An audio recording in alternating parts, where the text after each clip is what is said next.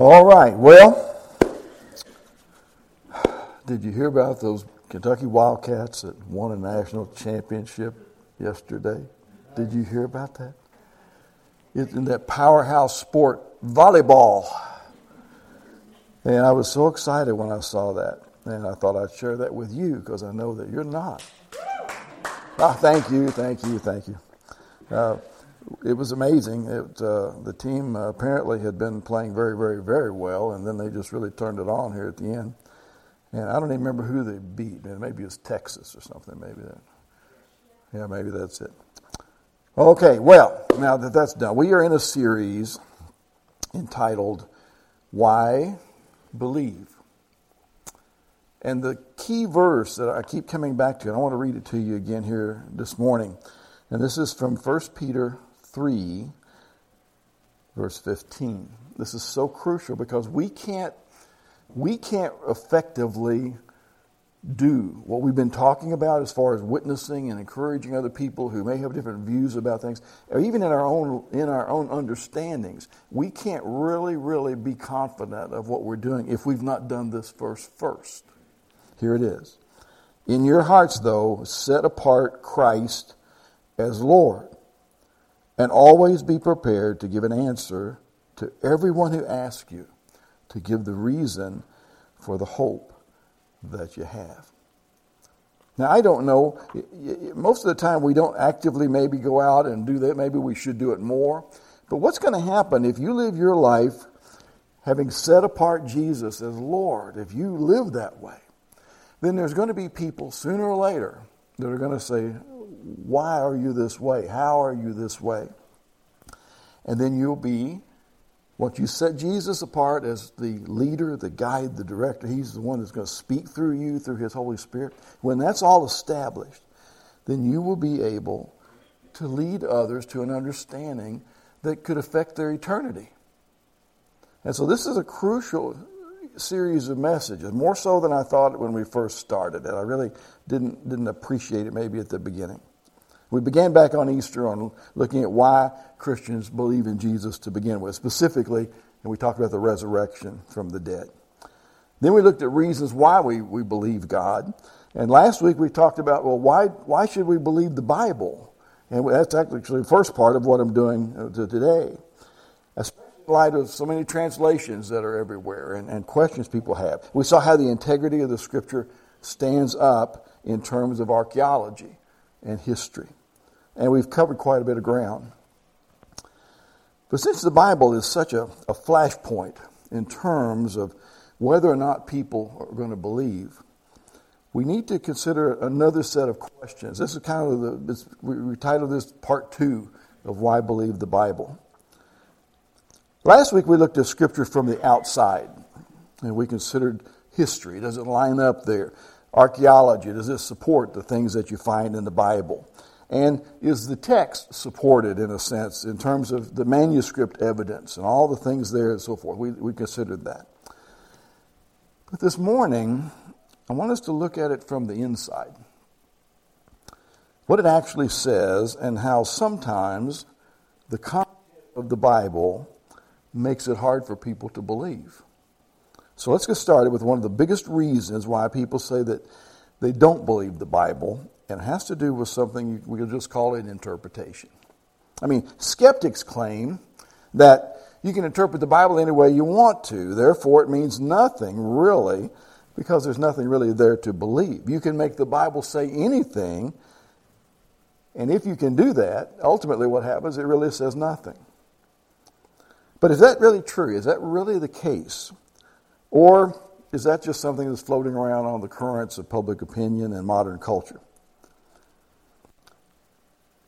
What you find in the Bible as you actually read it, can you testify to it? Is that what you find? And the answer is no. 99% of the Bible doesn't take a whole lot of heavy lifting to understand, especially in regard to interpretation, much less leave much debate as to what it actually says. Here's some examples that are pretty clear. Here's Deuteronomy 6, chapter 6, verse 4.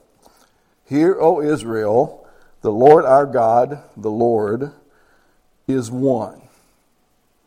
Okay, so is there one God or two gods here?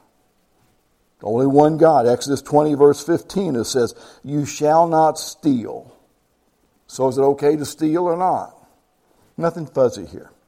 1 Thessalonians 4:14, it says, Jesus died and rose again. So did Jesus die and rise again? The Bible says that he did. See, the Bible's not it's not a hard read. It's not even a confusing one. It's very direct here. But then somebody will sometimes say, but well, what about when it comes to, and then they'll bring up science again. And we talked about this a little bit already. I mean, how can anyone believe in creation in 6 days? And people say, I just can't accept that. That's insane. Now, is it? Well, you have to start out with something, and we haven't talked about this yet. But there's an understanding about the Bible. It has to do with its nature. You know, the nature of science. Science has a nature. Well, the Bible has a nature. In other words, it's a different kind of understanding. It's quite possible to frame a conversation in a way that will do justice to both. I want you to listen carefully. See, science is, by definition, the attempt to discover knowledge through empirical observation and verification. In other words, what science can know, what it can explore, is primarily what's available to us through our 5 senses. Did you bring those with you today? Okay, so your sense of smell, your sense of taste, your sense of being able to see, hearing, touching. And if it can't be examined in a tangible scientific manner, then from a scientific point of view, it can't really be known or explored through science. That makes sense? So you can imagine how this automatically limits science when it comes to questions about the meaning of life or the meaning of truth, the nature of truth, and particularly the existence of God, much less anything to do with his person or his character. Science can point perhaps to the existence of a God, and many believe that it does. But science will never, ever be able to prove, or for that matter, disprove, many of life's ultimate realities. And it especially will not be able to answer life's ultimate questions. And that's where I want us to if it's beyond our 5 senses, if we're kind of limited in that area, but if it's beyond that, then science is of limited help. But is it the same when it comes to the Bible? Well, let's take a look at this. We have to take Scripture on its own terms and let it operate within its limits too. You see, science is limited when it speaks on spiritual issues, okay? Things that are transcendent issues, metaphysical issues. Then we need to be honest and admit that the Bible doesn't often speak directly about science. It doesn't deal with that. In short, the Bible does not pretend to position itself, hear me, as a textbook on science. It doesn't even try to answer most of the questions that science is asking. And this is extremely important to understand, and here's why. Because most of the supposed conflicts that people bring up between science and the Bible comes when science tries to speak outside of its realm, or when people try to make the Bible speak outside of its realm. So let me tell you where the Bible's coming from. If science is dependent upon examining only what you can see and taste and touch and hear or smell, then where is the Bible coming at from? Where's it coming from? Is it looking at reality in the same way, is it? And the answer is no. There are 3 ways of looking at reality, at least in Western thinking. Here they are. First is the Greek way. Now, this is largely descriptive and explanatory. See, the Greek mind, and by the way, we're a product of both the Greek and the Roman cultures.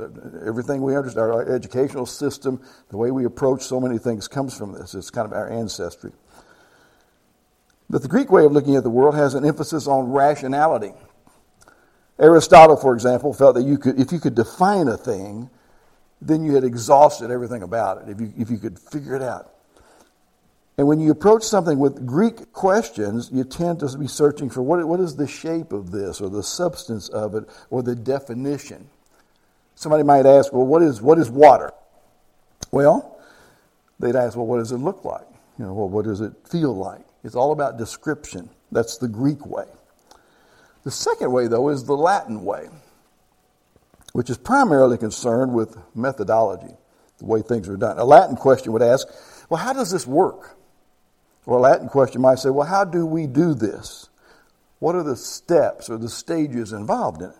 Now, most of us, because of our upbringing in this country, we look at the world in Greek and Latin ways because that's what we've been taught to do from the time we started school. So it's natural that we take our Greek and Latin questions and we try to apply them to the Bible. And the problem is, you can't always ask Greek or Latin questions of Scripture because it's not a Greek or Latin book. It's a Hebrew book. It comes from a totally different, entirely different way of looking at reality. See, the New Testament may have been written in Greek, but it was with a Hebrew worldview. And the Hebrew way of looking at things is very, very different than our Greek and Latin heritage. The Hebrew mind is concerned with what a thing is for and does it work. Matters of usage and utility and value. That's what's the big deal. This is why you may not know this. You can read all 4 biographies of the life of Jesus Christ, and never once will you come across a description of Jesus. Did you know that? I mean, 4 biographies, 4 different authors, yet he's never described physically in any of them. You know why? To the Hebrew mind, didn't make any difference. Didn't matter what he looked like. It never entered their minds to describe him. I mean, we read the Old Testament that an angel visited. The question was not, well, I wonder what this angel looked like. Because it wasn't important to the Hebrew way of thinking. Their question more was, what does the angel want us to do? Now, you bring this to the science stuff. We look at a book like Genesis, and we find that it says 2 main things. The Bible says just 2 main things about creation. God did it, and it was very good. That's all it says. That's it. There's no commentary. That's what you find in Genesis 1 and 2. Now, if you are scientifically inclined, what do you want to know?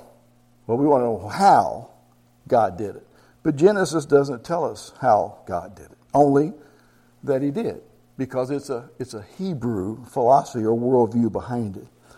And this is what drives some of us crazy sometimes because, we want a Greek and Latin answer to my Greek and Latin questions. That's what we're after looking at. And when you talk to somebody or witness to somebody, you need to kind of find out a little bit about where they're coming from because it makes a difference into how we teach and preach and encourage. Especially, it works in private witnessing, one-on-one, where you're dealing with a neighbor or friend or family member. And you don't have the religious trappings or things there. It's just 2 people talking about things.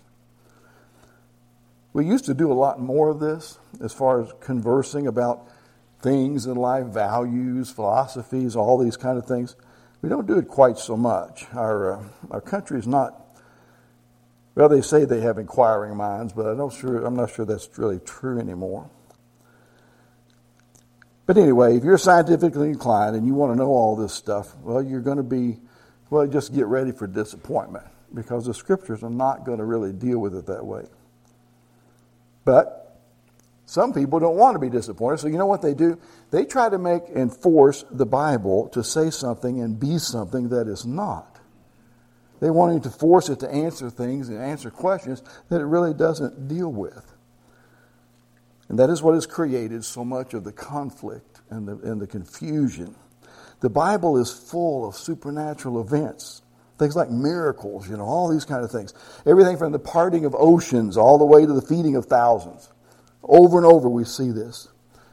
And that presents for some people scientific problems. In fact, it may be the scientific problem. You say, listen, you just can't have a disruption of the physical laws of the universe that way. I mean, miracles just are impossible. And you're absolutely right. They are impossible. It's the one thing that does go against science. And the Bible's 100% guilty of flying in the face of what science can do. However, it's only an intellectual problem if there is no God. It is not a problem if there is. And if you would admit and get anyone to admit the possibility of God, then miracles are no big deal. Because a miracle, by definition, is a suspension of the physical laws of the universe. They're supernatural interventions by God that circumvent natural laws. That's what makes them a miracle. Do you follow what I'm saying? So if there is a God on the loose, and I believe there is, miracles are no big deal. It just means there's something, and more specifically, someone who's bigger than science, outside of science, Lord of science, and Lord of the universe. All right, are you tracking?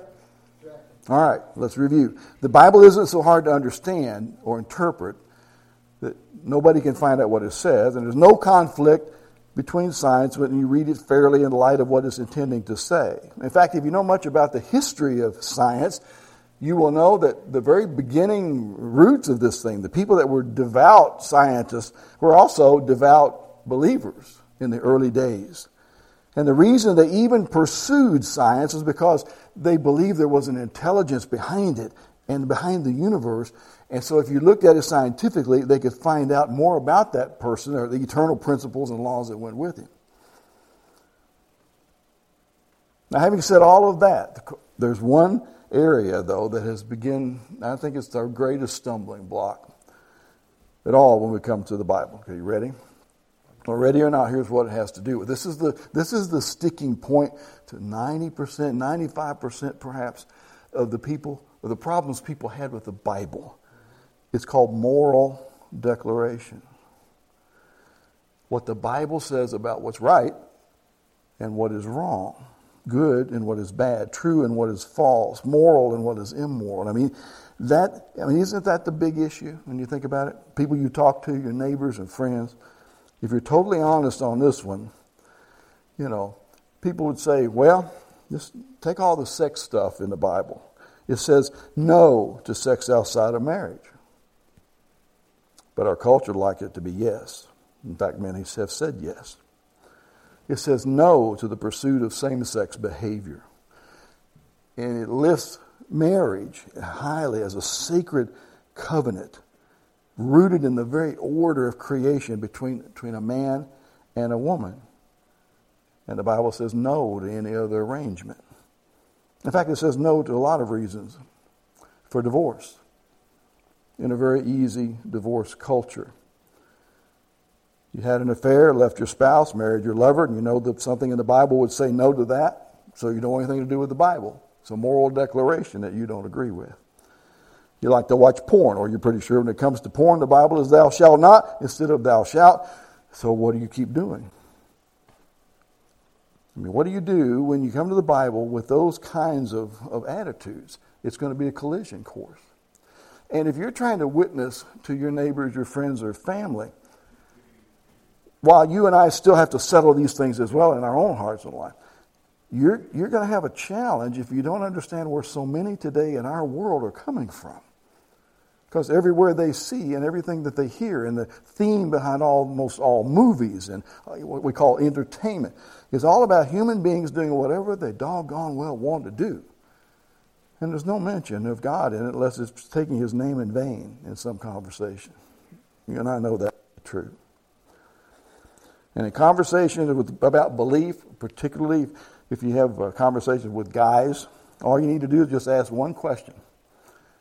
Tell me about your sex life. And suddenly, you just see it all over their faces. There's a shadow life there, and there's no way that he is going to let anything interfere with what he wants to do. No way they're going to let the Bible enter into that. See, that's our challenge. It's not that the Bible's so hard to understand.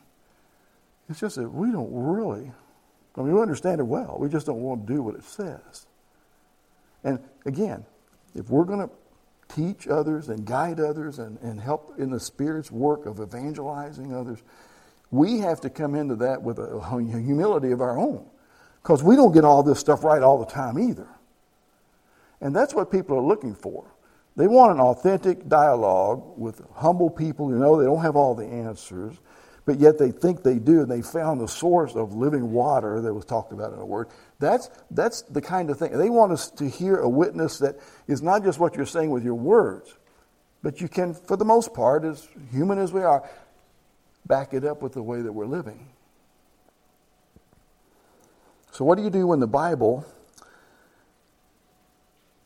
and you or your friends run into these kind of collision courses? I mean, how does your behavior and the Bible and the whole idea of whether you believe, how does that all play out?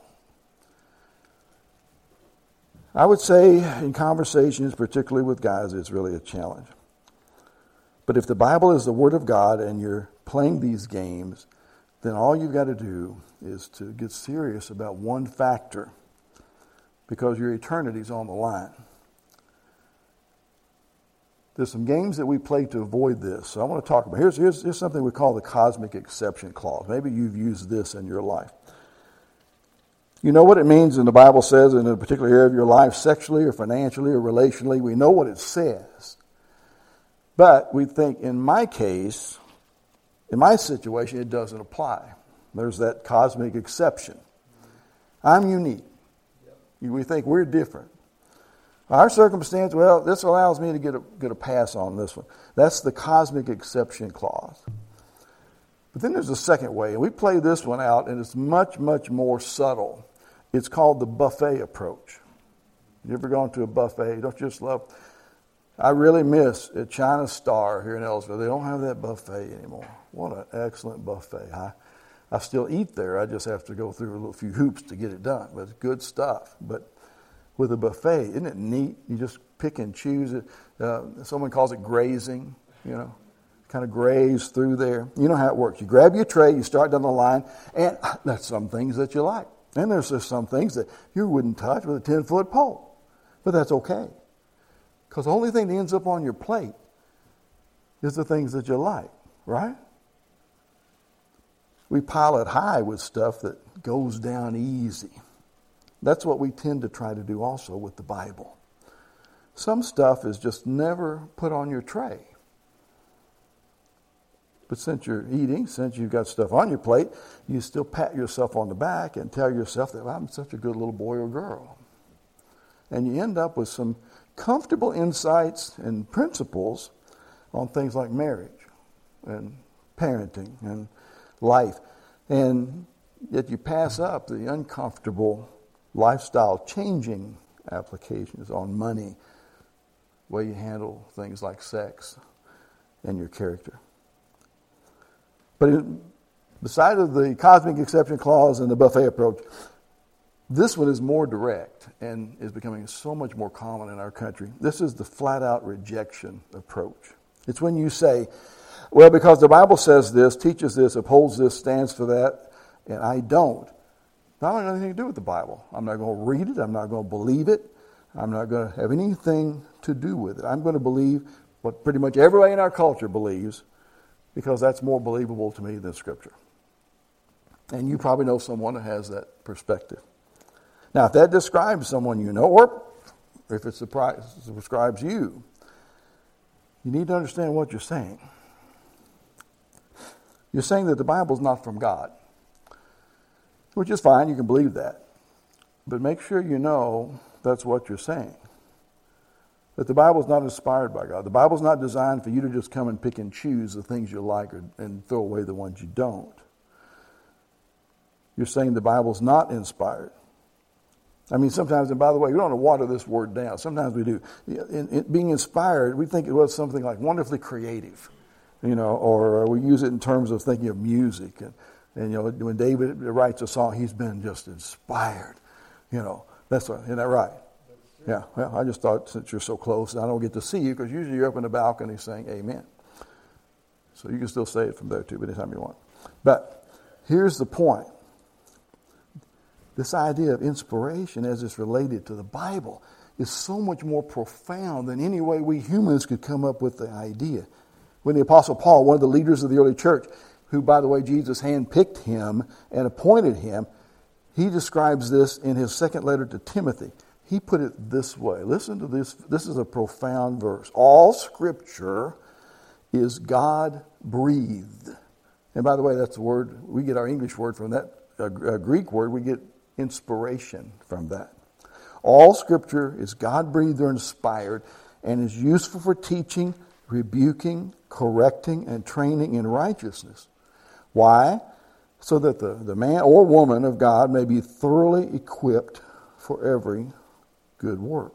And again, this word inspired is a very particular Greek word in the Greek language. It literally means God breathed it out.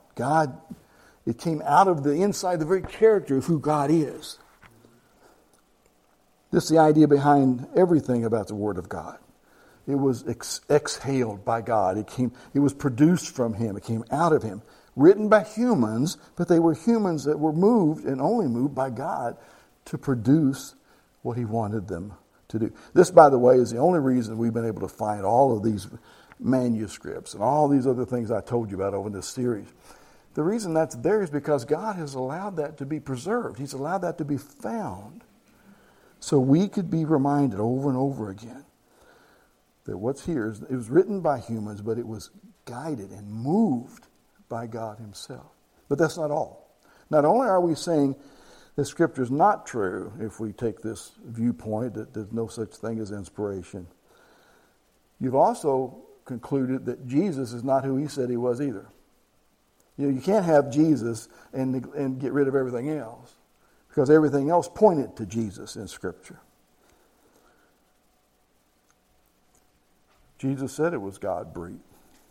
So you can't throw that away. Let me read this unqualified endorsement of the Old Testament Scriptures. This is from Jesus. He said, "I tell you the truth, until heaven and earth disappear, not the smallest letter, not the least stroke of a pen will by any means disappear from the law," talking about the Old Testament, "until everything has been accomplished."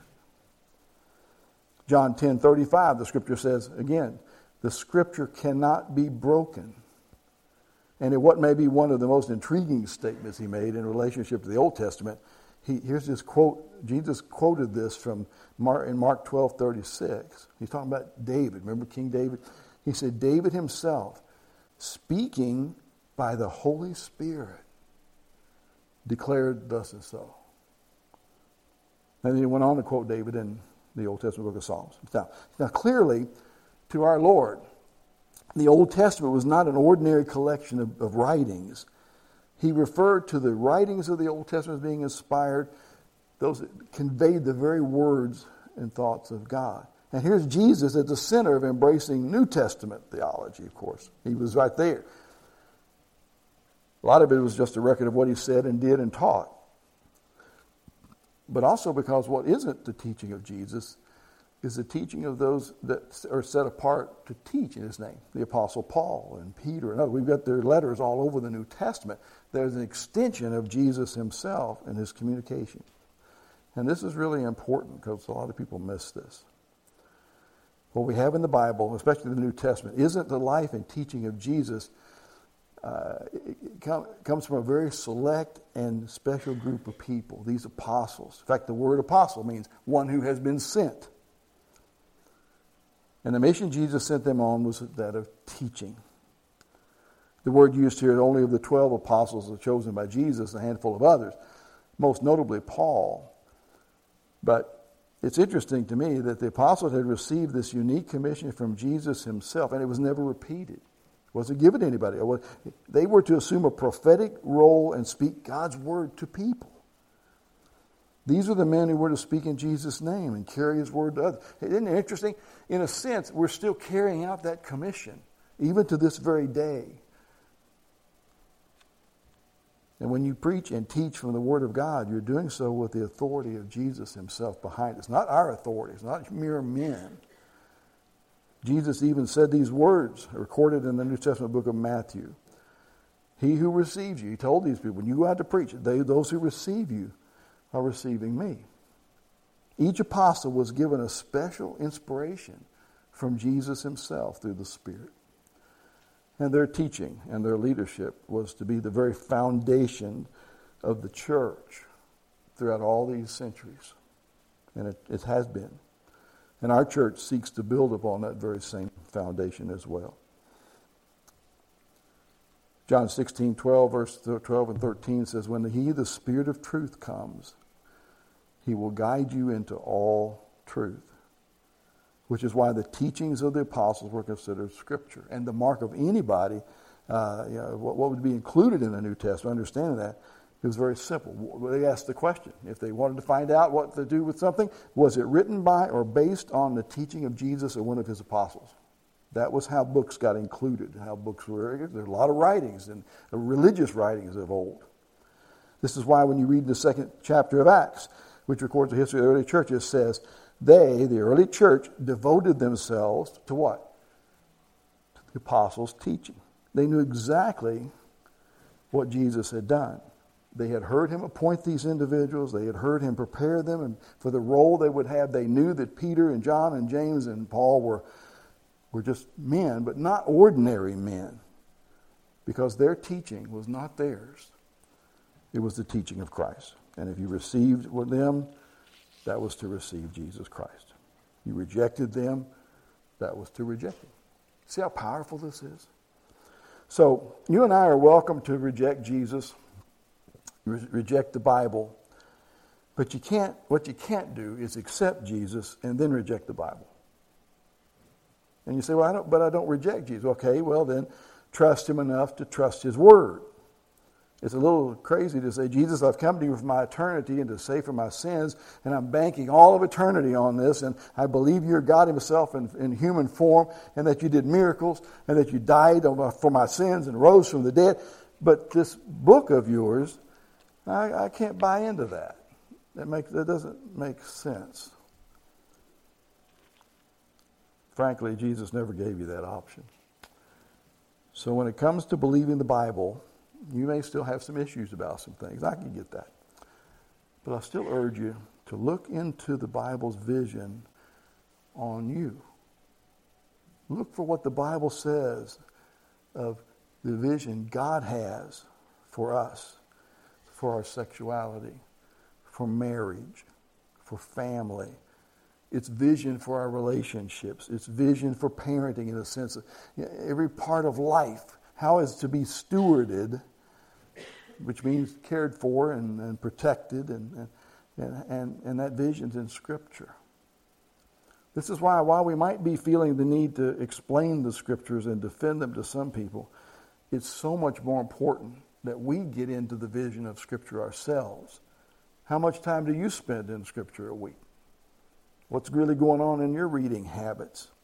When it comes to believing the Bible, you may still have some issues yourselves. I can see that. But I still urge you to look at the Bible's vision.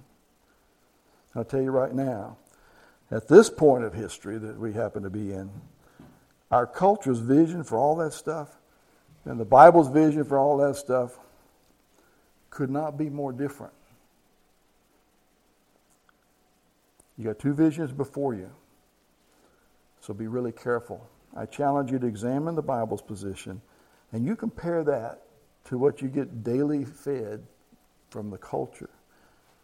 And then ask yourself which one you want to give your one and only life to. Let me pray with you as David comes to prepare for our closing. Father, we have so much to learn. You have given us opportunity after opportunity to. We come to church, we have all kinds of resources. There's never been a time information was not so available to us on everything.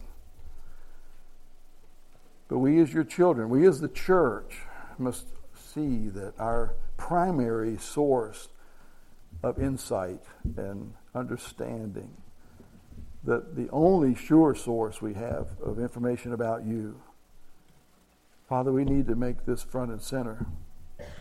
Help us as a congregation, Father, to get back into the Word. Help Help us maintain and learn and grow and always be asking your Holy Spirit to make changes and tweaking things in our life as they need to be done. Father, may we never forget that our faith, our religion, we were known in the past as people of the book.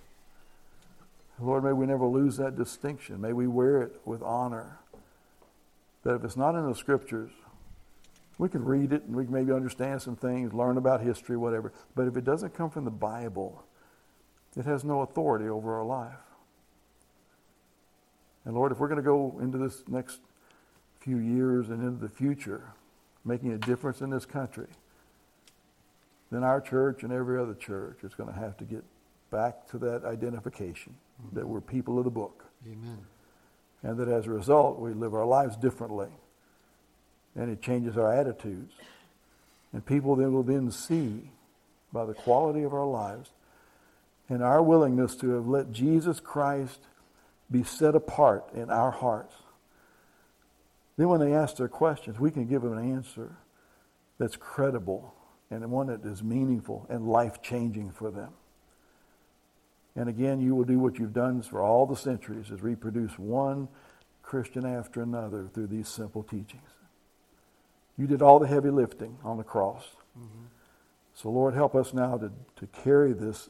And it is a burden to some extent. It is a responsibility. Every one of us are to be ready at any moment, the Scripture says, to give an answer to those who have questions about our faith. And we have one more message in our series, Father, and I pray that this next week that you will bring us to deep conviction as we ask the question, what do we do now? In Jesus' name I pray. Amen.